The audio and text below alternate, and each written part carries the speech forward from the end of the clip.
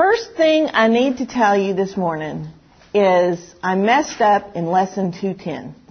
And I need to just make this note. It's back in chapter 9, verse 13, where we were talking briefly about the sequence of events in Revelation. And that particular verse is where the sixth trumpet starts. And at the time I prepared that lesson, I thought that sixth trumpet was kind of a spiritual picture of the Battle of Armageddon. And you can read it like that. You can interpret it like that. But the more I've worked through the material, the more I think that is just a separate judgment. And the reason I think that is because at the bottom of the description of that in verse 20, it says, the rest of mankind that were not killed by these plagues still did not repent of the work of their hands, did not stop worshiping demons, did not repent of their murders or anything else. Well, if it was the Battle of Armageddon, there wouldn't have been any time for them to repent because that was the end. Okay? Because Christ came in the middle of that one. So I recant.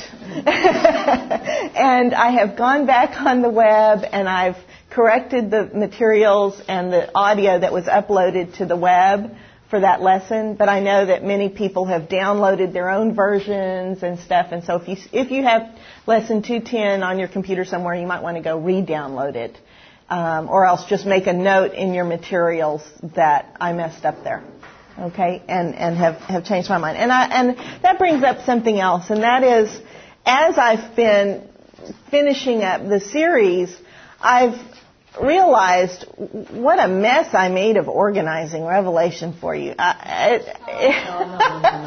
I could do such a better job organizing this second time through. So if I ever do this class again, it will have the same material, but it'll be organized a lot better. And I appreciate y'all being the guinea pigs for this first time through. It's all in there, but I don't know how you followed it. That's a fact. But at any rate, today we are going to pick up where we left off. Last week we were in the Battle of Armageddon, right at the middle of that battle when things looked the worst for Israel. Jesus Christ, King of Kings, Lord of Lords, appeared with all of the hosts of heaven, with the saints. The dead were raised, the saints that were still alive were raptured, and Jesus came to earth. Now, this is not good news for the Antichrist. And we're going to pick up with what happened to the Antichrist. Look at Revelation 19. Verses 20 and 21. And the beast, who is the Antichrist, was seized, and with him the false prophet, who performed the signs in his presence, by which he deceived those who had received the mark of the beast and those who worshipped his image. And these two, that's the beast, the Antichrist and the false prophet, were thrown alive into the lake of fire which burns with brimstone. That's the second death, the one that's eternal. This is not the abyss, this is the forever one. Okay. And the rest were killed with the sword which came from the mouth of him who sat on the horse, that would be Jesus, and all the birds were filled with their flesh. Now, this little passage, this little 2 verses in Revelation is probably the understatement of the century as to what happened here. And we know a whole lot more about what happened in Ezekiel chapter 39. Now this week, your handout is entirely scripture references. It's much thicker than usual because this is a part of Revelation where Revelation gives even less detail than Daniel does. And so we have to go to other places in Scripture to pick up the details about what's going on. Ezekiel chapter 39. And you, son of man, prophesy against Gog and say, thus says the Lord God, behold, I am against you, O Gog, prince of Rosh, Meshach, and Tubal. The exact identities of the names of these kings is not clear. You have the entire spectrum of scholars, from somebody who knows for sure who this is exactly to someone who says there's no way you could possibly know who any of these guys are, okay, and everything in between.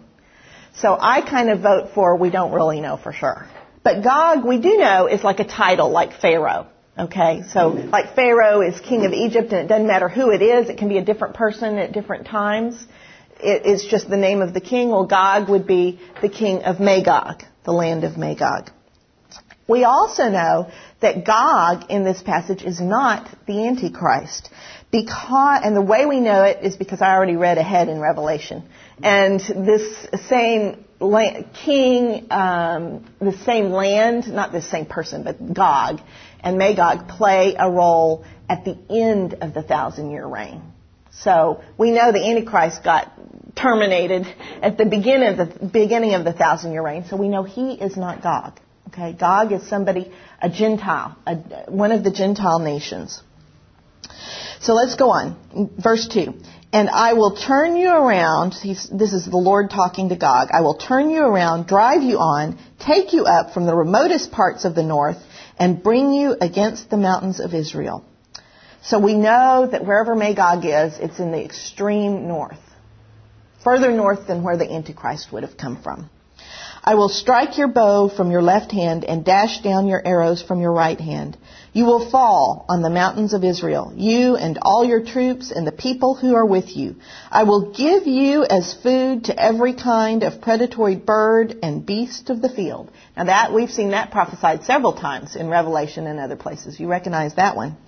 You will fall on the open field, for it is I who have spoken, declares the Lord God. And I will send fire upon Magog and those who inhabit the coastlands in safety, and they will know that I am the Lord. So not only is he going to get destroyed there, he and his troops and the people that came with him to attack Jerusalem, but his land, the coastlands, there's going to be widespread destruction at this point.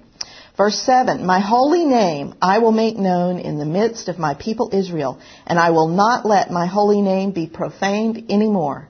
And the nations, that's all the Gentile nations, will know that I am the Lord, the Holy One in Israel. Behold, it is coming, and it shall be done, declares the Lord God. This is the day of which I have spoken. Now this is God saying, once again, I've been telling you and telling you and telling you about the day of the Lord. This is it. Read my lips. This is the day of the Lord. This is God saying, this is the one we're talking about. And we know that specific day, not the whole period, but that specific day is the day Jesus comes. Okay, at the Battle of Armageddon. Verse 9, then those who inhabit the cities of Israel will go out and make fires with the weapons and burn them. This is after Gog has been defeated. Both shields and bucklers, bows and arrows, war clubs and spears. And for 7 years they will make fires of them. They will not take wood from the field or gather firewood from the forest, for they will make fires with the weapons.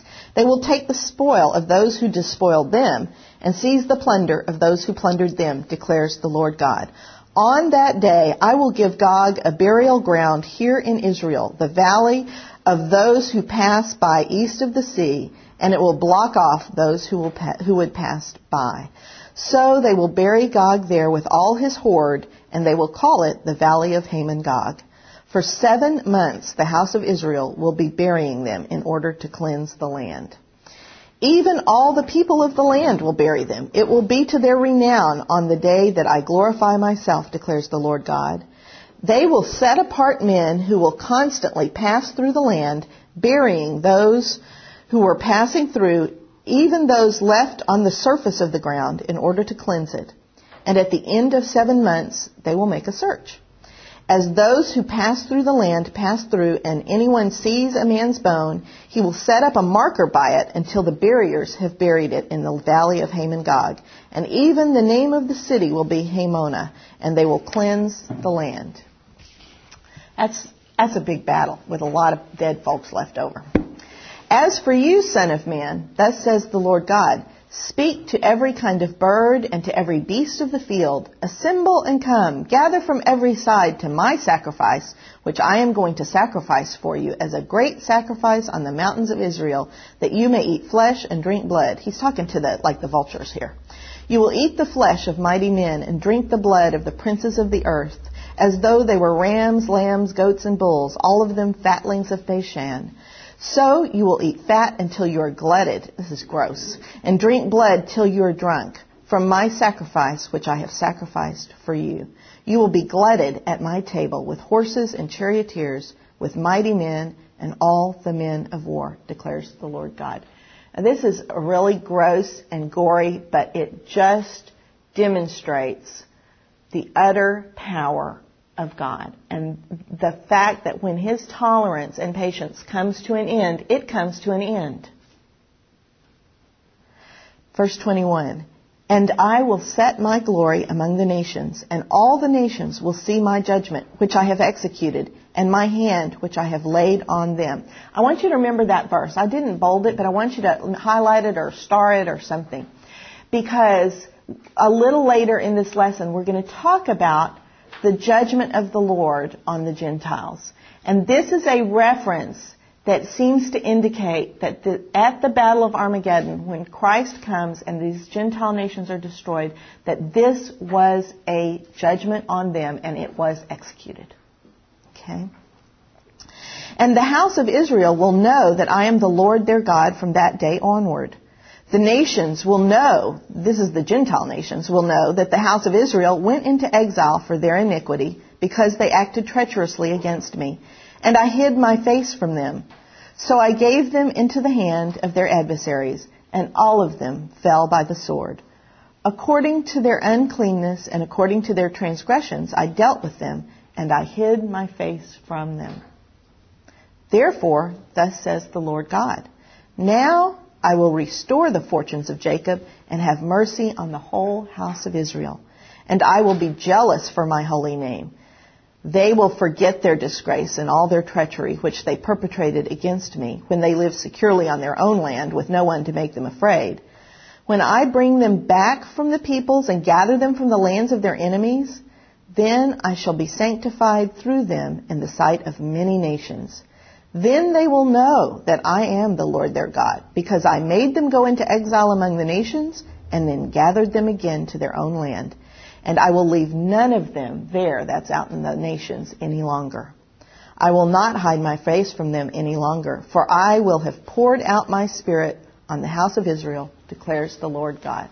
So that's a huge Old Testament prophecy that gives us a whole lot of detail about the Battle of Armageddon, its aftermath, and the first part, the first few days, certainly the first 7 months, of the millennial kingdom. It tells us they're burying the dead from the battle, the Gentile nations are recognizing God, and the Jews are being gathered from all over the world. Go to, back to Revelation, chapter 20. Well, doesn't that mean that the Jews are recognizing him? It also means the Jews are recognizing him. It's real big. It's a very big. That's kind of been the point of the whole thing, right? we get to tag along, but the point of the whole thing is for the Jews to finally recognize. So, verse 1, chapter 20.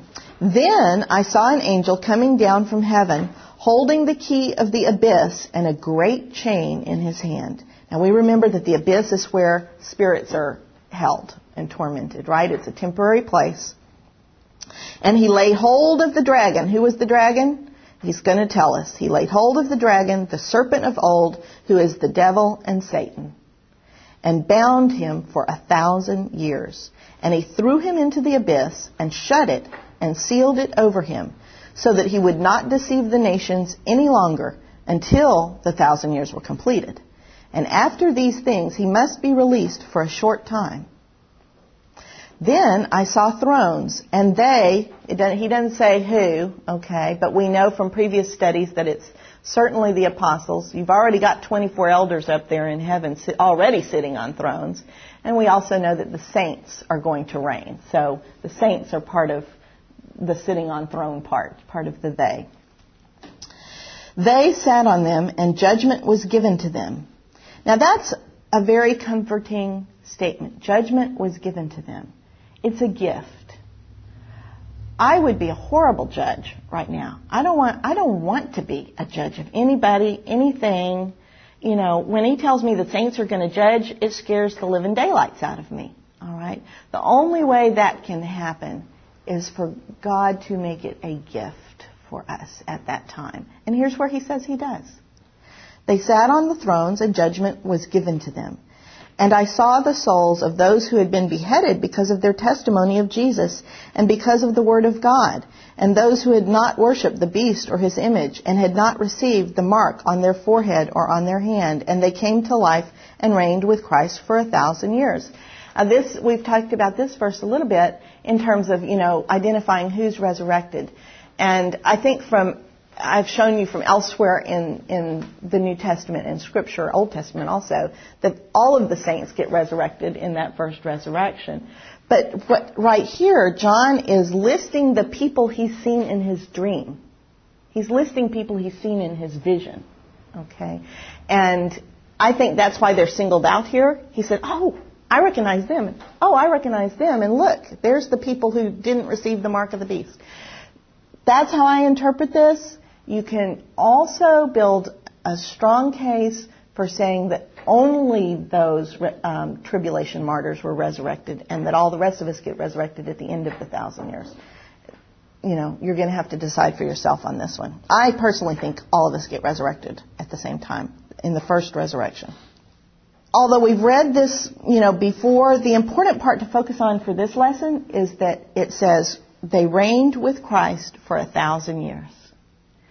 This is not a reign in heaven. This is a reign on earth. Daniel saw this day in one of his visions. Look at Daniel 7, verse 21. I kept looking, and that horn, that's the Antichrist, was waging war with the saints and overpowering them until the Ancient of Days, that would be God, came, and judgment was passed in favor of the saints of the Highest One, and the time arrived when the saints took possession of the kingdom. Now, here's another little passage to kind of star, because it says that when God came, this judgment was passed. Okay, so the Antichrist has been judged. Presumably the Gentile nations with him are judged at that point, but that's, one of the things we're looking at in this lesson. And the Antichrist has been thrown in the abyss, and the saints are given what? Possession of the kingdom. Okay? Now, Daniel never differentiated between saints of the tribulation and all the rest of the saints. So this is one of the passages that I believe supports the fact that all of the saints participate in this. Daniel also saw that the Antichrist would be utterly destroyed, but the Gentile nations of the world still exist.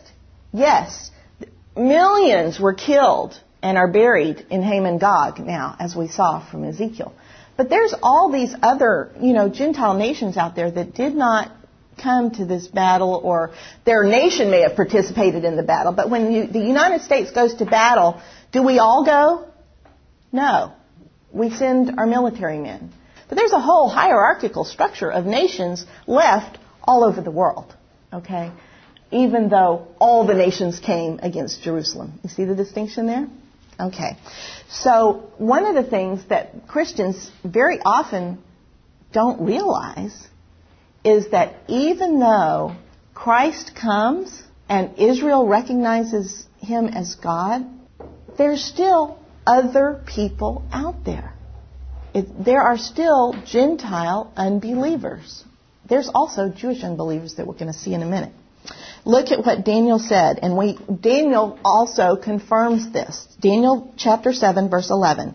Then I kept looking because of the sound of the boastful words which the horn, the Antichrist, was speaking. And I kept looking until the beast, that's the whole kingdom of the Antichrist, was slain, and its body was destroyed and given to the burning fire, which we now know to be the second death, right? Okay, from Revelation. As for the rest of the beasts, that's the rest of the Gentile kingdoms, their dominion was taken away. Okay, their right to rule was taken away. but an extension of life was granted to them for an appointed time. So this is during the millennium. This is during the millennial kingdom is when this occurs. So there are non-believers living out there during the millennium. There are non-believers living out there during the millennial kingdom. People don't realize that. Now hang with me. I'm going to give you a whole lot more proof of that. Okay. There are several immediate changes that take place. For one thing, the sun and moon have been darkened. Remember that? Now, that may be permanently. A lot of people think that's a permanent thing. I kind of think it's just during that day of the Lord period that happens, during that whole big battle. But here's what Isaiah says, Isaiah 34, verse 1. Draw near, O nations, to hear, and listen, O peoples. Let the earth and all it contains hear, and the world and all that springs from it. For the Lord's indignation is against all the nations, and his wrath against all their armies. He has utterly destroyed them. He has given them over to slaughter.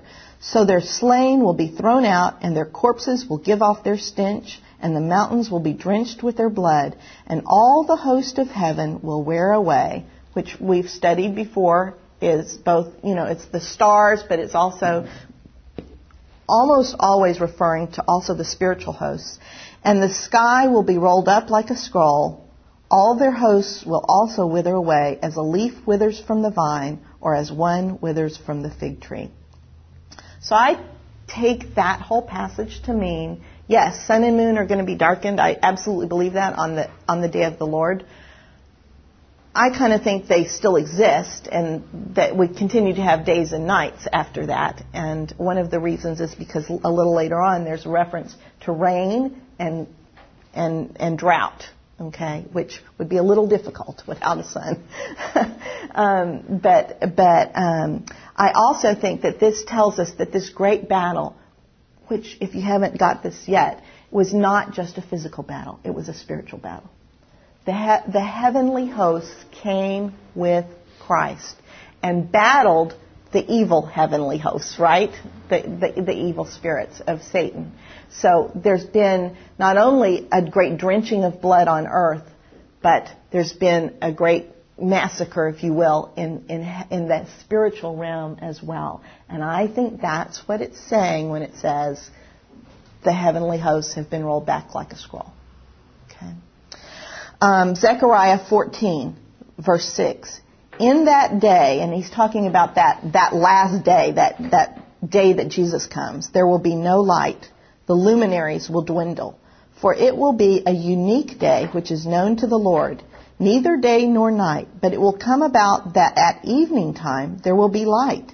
And in that day living waters will flow out of Jerusalem, half of them towards the eastern sea and the other half toward the western sea. It will be in summer as well as in winter, and the Lord will be king over all the earth. In that day the Lord will be the only one, and his name the only one. Okay. Now, at first, you've got the terrible stench of death. You got dead from that battle all over the place. And not only do you have the people who died from the battle, you have people who died from a plague that the Lord struck them with. Look at Zechariah 14:12. We've read this. You'll remember it. Now, this will be the plague which the Lord will strike all the peoples who have gone to war against Jerusalem. Their flesh will rot while they stand on their feet. Their eyes will rot in their sockets, and their tongue will rot in their mouth. Ugh. It does sound. It sounds atomic, doesn't it? Mm-hmm. Nuclear. Very interesting. It will come about in that day that a great panic from the Lord will fall on them, and they will seize one another's hand, and the hand of one will be lifted against the hand of the another. So also, like this plague, will be the plague on the horse, the mule, the camel, the donkey, and all the cattle that will be in those camps. In addition to the plague and the death, the topography of the land of Israel will have changed because there will have been a huge earthquake. Zechariah 14:10. All the land will be changed into a plain from Geba to Rimmon south of Jerusalem. But Jerusalem will rise and remain on its site from Benjamin's gate as far as the place of the first gate to the corner gate, and from the tower of Hananel to the king's wine presses. People will live in it, and there will no longer be a curse, for Jerusalem will dwell in security. Now, the Gentile nations at this point have noticed that Jesus is Lord. It is unmistakable. Jesus himself told us that many times. And Paul certainly said, don't worry about missing this. It will be unmistakable when Jesus comes. The Gentile nations begin to stream towards Jerusalem and towards Israel to see the Lord, to worship the Lord. This is all over the Old Testament. I only gave you a couple of little excerpts. Isaiah 2:2. Now it will come about that in the last days the mountain of the house of the Lord will be established as the chief of the mountains, and it will be raised above the hills, and all the nations will stream to it. Now, this is talking about most likely mountain, not only in the physical sense, but mountain in the kingdom sense. Remember we studied about how a mountain symbolized a kingdom? The kingdom of the Lord will be greater than all the kingdoms on earth. But there will still be kingdoms on earth. All the nations will stream to it. You see, there are still nations on earth. And many peoples will come and say, come, let us go up to the mountain of the Lord, to the house of the God of Jacob, that he may teach us concerning his ways, and that we may walk in his paths. For the law will go forth from Zion, and the word of the Lord from Jerusalem. And he will judge between the nations, and will render decisions for many peoples. So we won't need our human judges anymore. The Lord is going to establish justice, finally. They will hammer their swords into plowshares and their spears into pruning hooks. Nation will not lift up sword against nation, and never again will they learn war. Zechariah 14:16. Then it will come about that any who are left of all the nations that went against Jerusalem will go up from year to year to worship the King, the Lord of hosts, and to celebrate the Feast of Booths. And it will be that whichever of the families of the earth does not go up to Jerusalem to worship the King, the Lord of hosts, there will be no rain on them. Isaiah 66:23. And it shall be from new moon to new moon, and from Sabbath to Sabbath, all mankind will come to bow down before me, says the Lord. Then they will go forth, after they worship the Lord in Jerusalem, then they will go forth and look on the corpses of the men who have transgressed against me. For their worm will not die, and their fire will not be quenched, and they will be an abhorrence to all mankind. Now, the first order of business, in addition to burying the dead, will be to gather the remnant of Israel to Jerusalem from wherever they may be. If you look at Romans 9:27, I think, we're not going to look at it right now, but it refers to the fact that even though Israel is as the sands of the seashore, as promised to Abraham, only a remnant will actually be saved. Many of them died, right? But many of them still reject their Savior, okay? Just because you're Jewish doesn't mean you automatically believed, okay? There is, however, a core, a seed, a remnant that is the true Israel, okay, that do believe. Even if they never believed before, they believe now, okay? And so what happens next is all of the Jews, good, bad, righteous, unrighteous, believers, unbelievers, are gathered to Israel, to Jerusalem. Here's what it says, Isaiah 66:20. Then they shall bring all your brethren, this is the Gentile nations helping. The Gentile nations, shall bring all your brethren from all the nations as a grain offering to the Lord, on horses, in chariots, in litters, on mules, and on camels, to my holy mountain Jerusalem, says the Lord, just as the sons of Israel bring their grain offering in a clean vessel to the house of the Lord. Notice how physical this is. This is another myth that Christians believe, that Jesus comes and we all turn into fairies. Okay? We don't. Jesus comes and we live on earth. Okay? Jesus comes and Jews cannot just beam me up, Scotty, to Jerusalem. Okay? They have to be carried in trains and cars and horses and if they're sick, they're carried in ambulances, you know. But every single Jew is found all over the world, and the Gentiles find them and bring them to the Lord. Now, Ezekiel 20, verse 33, tells us what happens to them. As I live, declares the Lord God, surely with a mighty hand and an outstretched arm, and with wrath poured out, I shall be king over you. I will bring you out from the peoples and gather you from the lands where you are scattered with a mighty hand and an outstretched arm and with wrath poured out. And I will bring you into the wilderness of the peoples, and there I will enter into judgment with you face to face. As I entered into judgment with your fathers in the wilderness of the land of Egypt, so I will enter into judgment with you, declares the Lord God. Pause there. When he says wrath poured out, I believe that what he's saying is I have poured my wrath out. Okay, we saw that. All these plagues and judgments and on. He has poured his wrath out. And he's saying, now that I have poured my wrath out, I am gathering you for judgment. Verse 37, I will make you pass under the rod. This is a reference to an incident in Genesis in which Jacob had been tending the flocks of his father-in-law for years and years and years and years, and his father-in-law had been cheating him for years and years and years and years. And finally they had come to an agreement that Jacob could leave and he could take with him the speckled sheep. Okay, all the sheep that looked blemished, basically. And so Jacob caused all of the herds of his father-in-law to pass under his shepherd's rod so he could separate them out. The white and unblemished sheep from the speckled sheep, or the black sheep from the ones that are speckled. And so Jacob got to keep the speckled ones. This is what that was a parable for Israel to remember. And this is what the Lord is doing with them. He says, I'm gathering you all. I will make you pass under the rod, and I will bring you into the bond of the covenant. And I will purge from you the rebels and those who transgress against me. I will bring them out of the land where they sojourn, out of the Gentile nations, but they will not enter the land of Israel. Thus you will know that I am the Lord. Now, he doesn't say he kills them. He doesn't say he annihilates them. He doesn't say he does anything to them except judge them. This is a judgment of separation. There's no punishment attached to it other than the fact that they are excluded from coming home to Israel. Okay? They've been brought right to the very doorstep, and they're not allowed in. But the remnant is allowed in. Jesus told the apostles, at least, that they would participate in this particular judgment.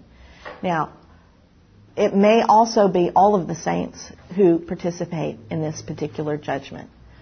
I don't know. Let's read what Jesus said. Look at Luke 22, verse 28. You, he's talking to his apostles, are those who have stood by me in my trials. And just as my Father has granted me a kingdom, I grant you that you may eat and drink at my table in my kingdom, and you will sit on thrones judging the 12 tribes of Israel.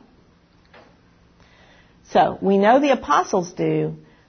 Many Christian expositors interpret that to mean that all of the saints, those who believed before this point and have been resurrected, also judge Israel.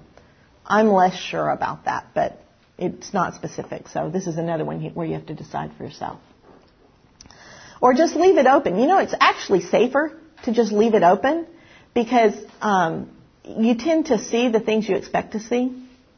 And it's better when you don't know to realize there's a reason for him not being very specific and just leave your mind open. It's going to happen. It doesn't matter how it is going to happen. That's right. So, we know from all of this that there will still be wicked people on the earth.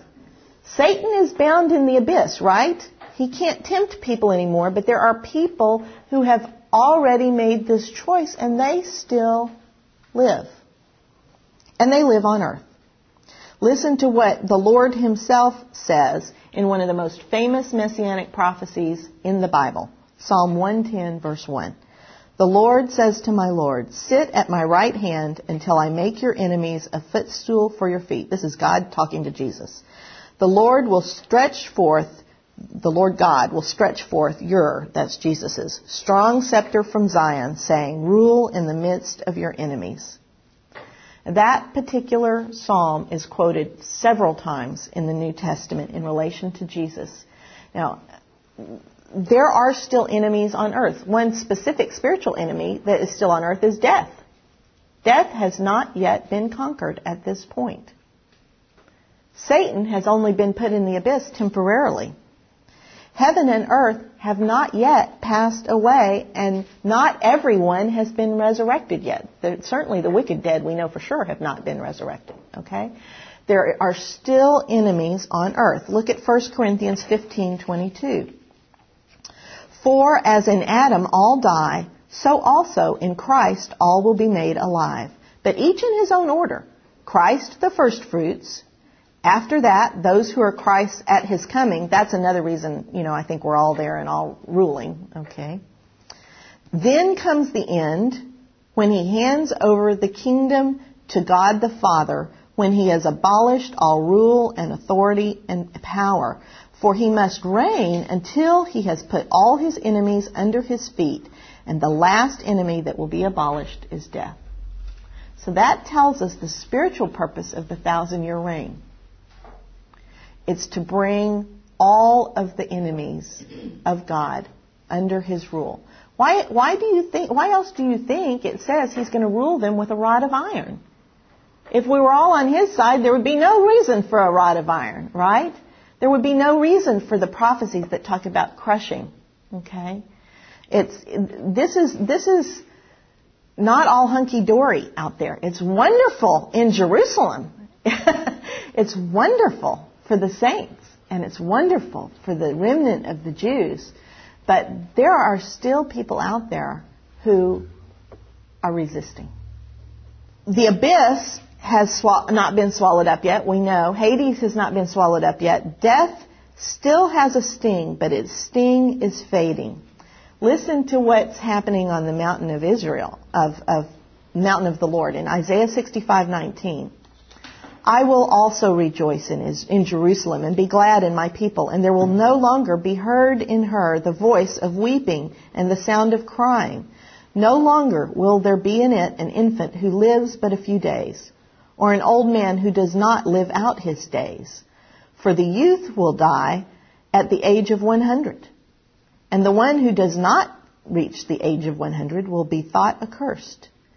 They, the Jews, will build houses and inhabit them. They will also plant vineyards and eat their fruit. For as the lifetime of a tree, so will be the days of my people.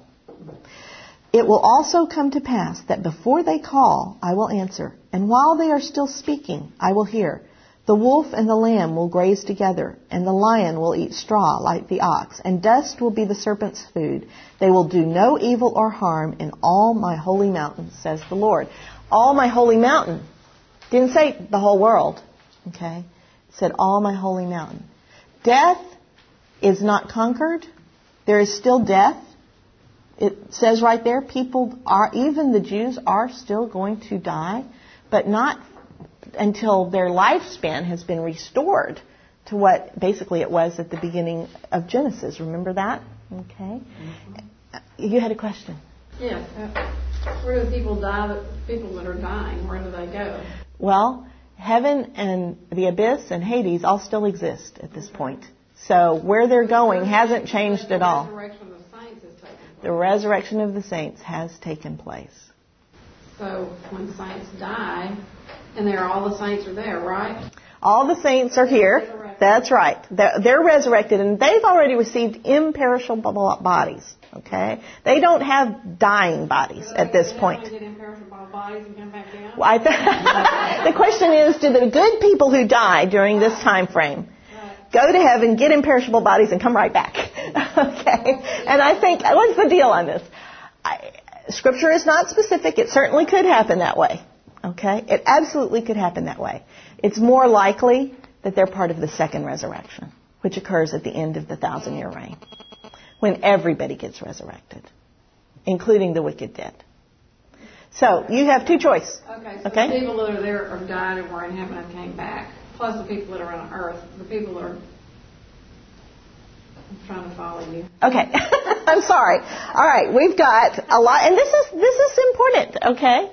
We've got, when we go into the millennial kingdom, Right. all right, we've got wicked dead in Hades, right? We've got righteous dead in heaven, and we have people living on earth who are just regular old human beings, right? Okay. So when Jesus comes, the righteous dead from heaven receive their imperishable bodies, okay, and come to earth. They receive imperishable bodies so they can live on earth. I mean, they have to be physical to be here, okay? They're not going to be ghosts. They're coming in bodies, which they didn't need really in heaven, okay? So they're getting their imperishable bodies. The wicked dead are still wicked dead in Hades, okay? Now, at this point, we have a very different looking earth because we've got an earth that's been utterly ruined from the tribulation that needs to be renewed. We've got a hot spot of renewal in Israel. Okay? Now, all the people who were already alive on earth are still out there living, dying, eating, drinking. These people And were not Christians at the time. these were not Christians at the time. Could be becoming Christians, right? Okay, and that's my opinion from the way this reads. Many people believe that there is no more choice after that, and they don't have a choice to become Christians at that point. Okay? I don't know. You know, I think we worship a merciful God, and if they happen to be alive at that point, I kind of figure they still have a choice. But I do know that there are people out there dying, okay, because they're in perishable bodies. At that point, I would assume that nothing has changed for them. Heaven did not go away. It's just, you know, we all came here. Now, I believe that part of the imperishable bodies, and we may talk about this next week maybe, but part of what an imperishable body does for you is I believe you can pass easily between heaven and earth. Okay? I know that we know the angels do, right? From all the scripture.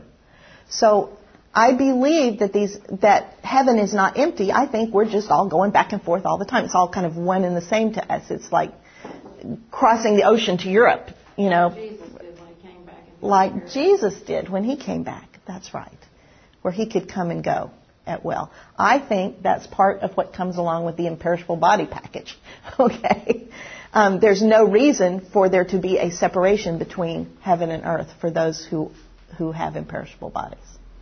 So heaven exists. I still think there's folks there, you know. People are dying here on earth. They either go to heaven or they go to Hades, one or the other. Okay? Now, I assume that the only people left on earth who could go to heaven would be those who converted after Jesus came. Because if you were already a Christian, you got raptured, right? At that point. Now, that brings up a point of theology where there is a difference of opinion. Many people believe you cannot, after Jesus comes, become a Christian. You've already made your choice. Therefore, if you believe that, you think anybody that dies goes to Hades and is awaiting the second resurrection. I think either one you believe, they're waiting for the second resurrection. I think there's only two resurrections, the first one and the second one. So at this point, there is no judgment. I think at this point, there is not the judgment of life.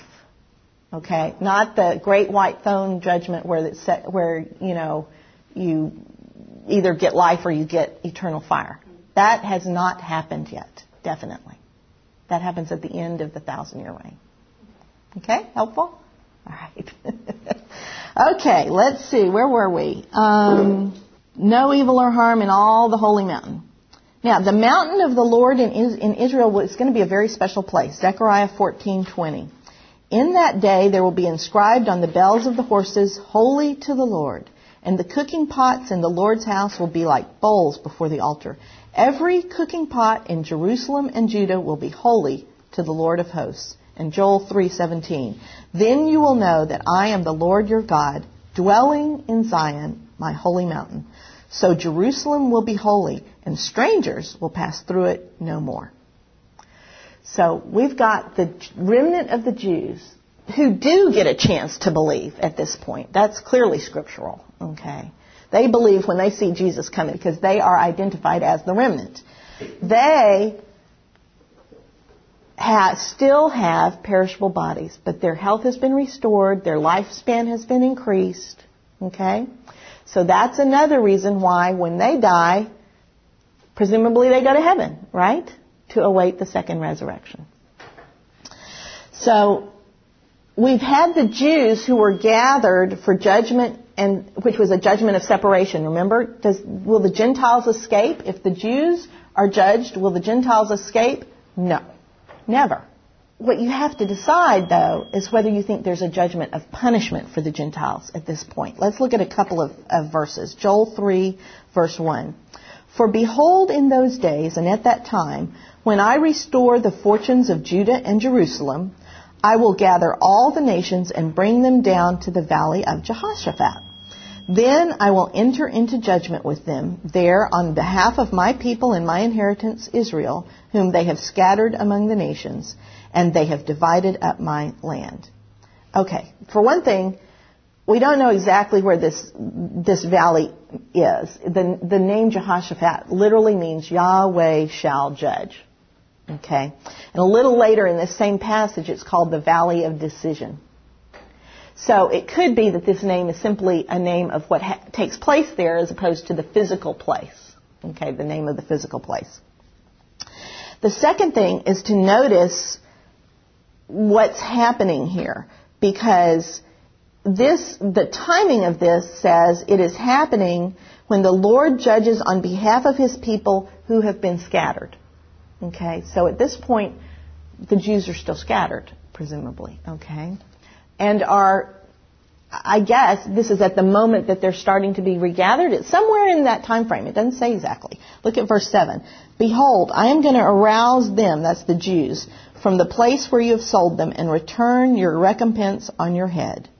So basically, he's going to say, you know what? You did to them, I'm going to give them a chance to do to you. Okay? Also, I will sell your sons and your daughters into the hand of the sons of Judah, and they will sell them to the Sabaeans, a distant nation. For the Lord has spoken.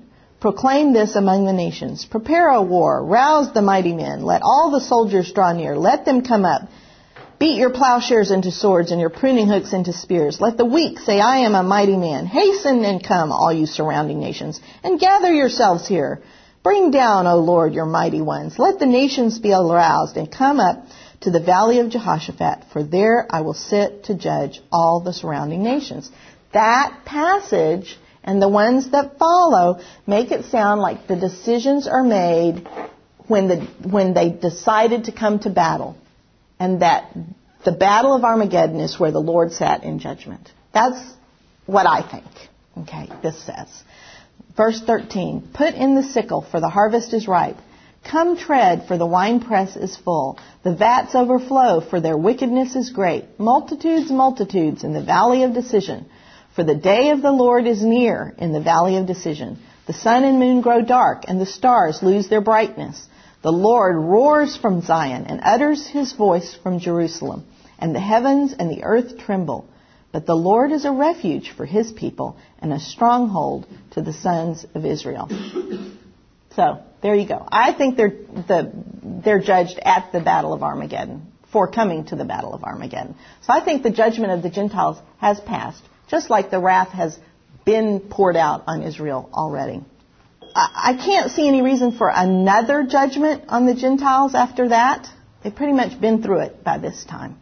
But if your theology and your interpretation is such that you don't believe they've been judged yet, then now's the time to do it, because this is when during the millennial kingdom it would happen, if it hasn't happened already. The next order of business will be the restoration of the holy place that was desecrated by the Antichrist.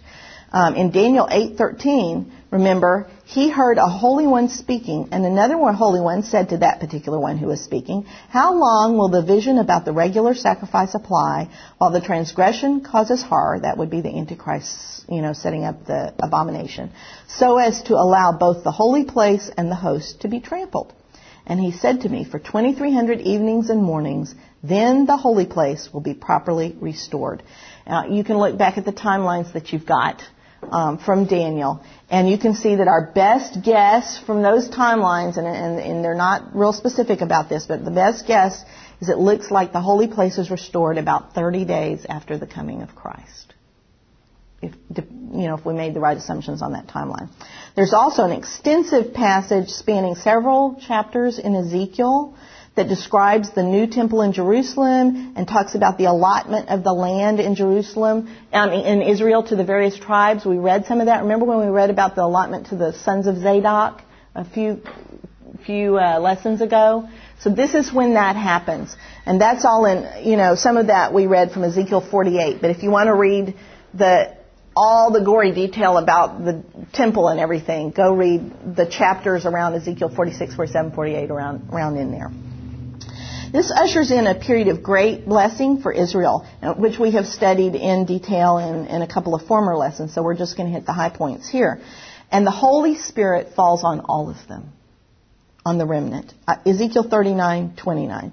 "I will not hide my face from them any longer, for I will have poured out my Spirit on the house of Israel, declares the Lord God." Joel chapter 2:26. "You will have plenty to eat and be satisfied, and praise the name of the Lord your God, who has dealt wondrously with you. Then my people will never be put to shame. Thus you will know that I am in the midst of Israel, and that I am the Lord your God, and there is no other. And my people will never be put to shame. It will come about after this that I will pour out my Spirit on all mankind, and your sons and daughters will prophesy, your old men will dream dreams, your young men will see visions. Even on the male and female servants I will pour out my Spirit in those days." For this reason, there will no longer be an office of prophet. There will no longer be professional prophets in Israel, because there will be no need for them. Everybody will have the Spirit indwelling in them. And anybody who calls himself the prophet will be known to be lying. And we know this from Zechariah 13, verse 1. "In that day a fountain will be opened for the house of David and for the inhabitants of Jerusalem for sin and impurity," to wash away their sin and impurity. "It will come about in that day, declares the Lord of hosts, that I will cut off the names of the idols from the land, and they will no longer be remembered. And I will also remove the prophets and the unclean spirit from the land. And if anyone still prophesies, then his father and mother who gave birth to him will say to him, 'You shall not live, for you have spoken falsely in the name of the Lord.' And his father and mother who gave birth to him will pierce him through when he prophesies." Okay? So, no need for somebody, and nobody is going to step up and call himself the prophet anymore for Israel. There's not going to be a need. Just as we have indwelling Spirit, the Holy Spirit is available to us now as Christians. And this passage in Joel was quoted in the New Testament when the Holy Spirit fell on the Christians. It's one and the same Spirit for all of us. This completes the prophecy of Daniel's 77s, and I've given you the list of them from Daniel 9:24. This is what the 70 weeks had to accomplish. Had to finish the transgression, that was the reign of the Antichrist, which came to an end. Had to make an end of sin, okay, which was fulfilled by casting Satan into the abyss, okay. To make atonement for iniquity, that was Christ's crucifixion. Bring in everlasting righteousness, that happened at the second coming. Seal up vision and prophecy, we just read about that in Zechariah, and some people alternatively think that occurred when the saints were raptured. Okay, that you can figure that one out yourself. And anoint the most holy place. And that was fulfilled by the death and resurrection of Christ during the 70 weeks, and then by reaffirmed by the restoration of the holy place at the beginning of the millennial kingdom. So now we finished the 77s, and Jerusalem needs to get rebuilt. In addition to rebuilding Jerusalem, which is described in Jeremiah 30:18, it says the city will be rebuilt and the palace will stand on its rightful place. So they're going to rebuild the palace. Priests, according to Isaiah 66:21, priests are chosen by the Lord from among the Jews to minister in the temple. And then, according to Jeremiah and Ezekiel, Christ chooses a leader for Israel from among the Jews. And they're given spiritual shepherds, pastors, who are appointed by God to teach them. And they finally understand that Christ has fulfilled the law, and they finally understand the gift of grace. Jeremiah 30:21 says, their leader shall be one of them and shall come forth from their midst and will be able to approach Jesus, and God. Jeremiah 3:15 is the verse that tells them he'll give them shepherds after my own heart to feed them on knowledge and understanding. And they will no longer miss the Ark of the Covenant. They will no longer miss the law. And Ezekiel 20:40-44 says, I will make you holy. I will accept you. You will know that I am God. And verse 43, there you will remember your ways and all your deeds with which you have defiled yourselves, and you will loathe yourselves in your own sight for all the evil things that you have done. Now, during this time frame, Israel is completely at peace. Her enemies are conquered, even though there are people out there who in their hearts have made a bad choice, resist God. They have no power anymore. There is no dominion. Remember, the dominion of the Gentile nations has been completely stripped. And in fact, in Isaiah 61, verse 5 and 6, it says that Israel, the Jews, actually rule, and that strangers shall stand and pasture your flocks, foreigners will be your farmers and your vine dressers, but you will be called priests of the Lord. You will be spoken of as ministers of our God. You will eat the wealth of nations, and in their riches you will boast. Many nations will come, this is Micah 4:2, will come and say, let us go up to the house of the Lord, so he may teach us his ways. However, even though there is no more training for war, the world is at peace, the dominion of the Gentile nations has been completely stripped, there's still one final battle. How can that be? Look at Revelation 20, verse 7. When the 1,000 years are completed, Satan will be released from his prison and will come out to deceive the nations which are in the four corners of the earth, Gog and Magog, to gather them together for war. The number of them is like the sand of the seashore. Satan is released from the abyss, and the first thing he does is go right to his old allies, Gog and Magog, and gathers them for war. He deceives them again. By this time, at the end of the 1,000 years, the number of unbelievers is as many as the sands of the seashores. Can you imagine? It's the same as when Israel was brought out from Egypt. And the Lord was so visible, so direct. You could see him. He had, there was smoke, there was fire, there was miracles, there were plagues. Did Egypt believe? No. Not even Israel believed for very long. When God is most visible, it seems that is when faith is at its lowest. And that doesn't change in the millennial kingdom. They know Jesus is Lord. They can see the evidence. There is no reason not to believe. But they harden their hearts and they still refuse. So at the end of the 1,000-year reign, Satan is able to deceive them again. Ezekiel, remember we read a big passage from Ezekiel about the Battle of Armageddon? He also records details for us about this final battle. Ezekiel 38. Son of man, set your face toward Gog of the land of Magog, the prince of Rosh, Meshach, and Tubal, and prophesy against him and say, thus says the Lord God, behold, I am against you, O Gog, prince of Rosh, Meshach, and Tubal. I will turn you about and put hooks into your jaws, and I will bring you out and all your army and horses and horsemen, all of them splendidly attired, a great company with buckler and shield, all of them wielding swords, Persia, Ethiopia, and put with them, all of them with shield and helmet, Gomer with all its troops, Beth Togarmah from the remote parts of the north with all its troops, many peoples with you. Be prepared and prepare yourself, you and all your companies that are assembled about you, and be a guard for them. Now, this sounds remarkably like the prophecy we read earlier in Ezekiel 39 about the Battle of Armageddon, but this is a different one. This battle occurs in a different setting entirely. Let's look in verse 8. After many days, you will be summoned.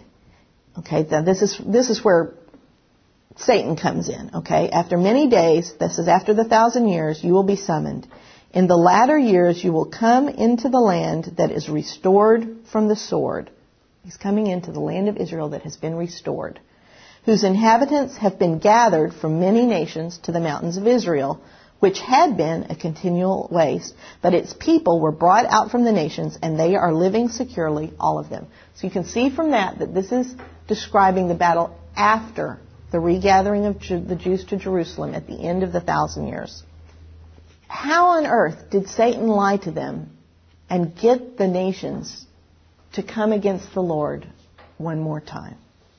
Verse 10, Thus says the Lord God, it will come about on that day that thoughts will come into your mind, and you will devise an evil plan. You will say, I will go up against the land of unwalled villages. I will go against those who are at rest, that live securely, all of them living without walls and having no bars or gates, which is obviously the description of Israel during the millennial kingdom. To capture, spoil, and seize plunder, to turn your hand against the waste places which are now inhabited, and against the people who are gathered from the nations, who have acquired cattle and goods, who live at the center of the world. You see what Satan tempts them with? Greed. Satan makes the Gentile nations jealous of Israel. Israel has been greatly blessed for 1,000 years. They are rich. They have no defenses. The target is too tempting. 15, you will come from your place out of the remote parts of the north, you and many peoples with you, all of them riding on horses, a great assembly and a mighty army. And you will come up against my people Israel like a cloud to cover the land. It will come about in the last days that I will bring you against my land, so that the nations may know me when I am sanctified through you before their eyes, O God. Okay, now, this is like second chorus, second verse of the same song. This time, God has no patience whatsoever. There is no delay. There is no Jerusalem is almost captured and half the people are exiled. God said that's never happening again, and it doesn't happen again. Here's what happens, verse 18. It will come about on that day, when God comes against the land of Israel, declares the Lord God, that my fury will mount up in my anger. In my zeal and in my blazing wrath, I declare that on that day there will surely be a great earthquake in the land of Israel. The fish of the sea, the birds of the heavens, the beasts of the field, all the creeping things that creep on earth, and all the men who are on the face of the earth will shake at my presence. The mountains will also be thrown down, the steep pathways will collapse, and every wall will fall to the ground. I will call for a sword against him on all my mountains, declares the Lord God. Every man's sword will be against his brother. With pestilence and with blood I will enter into judgment with him, and I will rain on him and on his troops and on the many peoples who are with him a torrential rain with hailstones, fire, and brimstone. And I will magnify myself, sanctify myself, and make myself known in the sight of many nations, and they will know that I am the Lord. Go back to Revelation 20, verse 9, and it will end here. This is what happens in that day. And they came up on the broad plain of the earth and surrounded the camp of the saints and the beloved city, and fire came down from heaven and devoured them. And the devil who deceived them was thrown into the lake of fire and brimstone, where the beast and the false prophet are also, and they will be tormented day and night forever.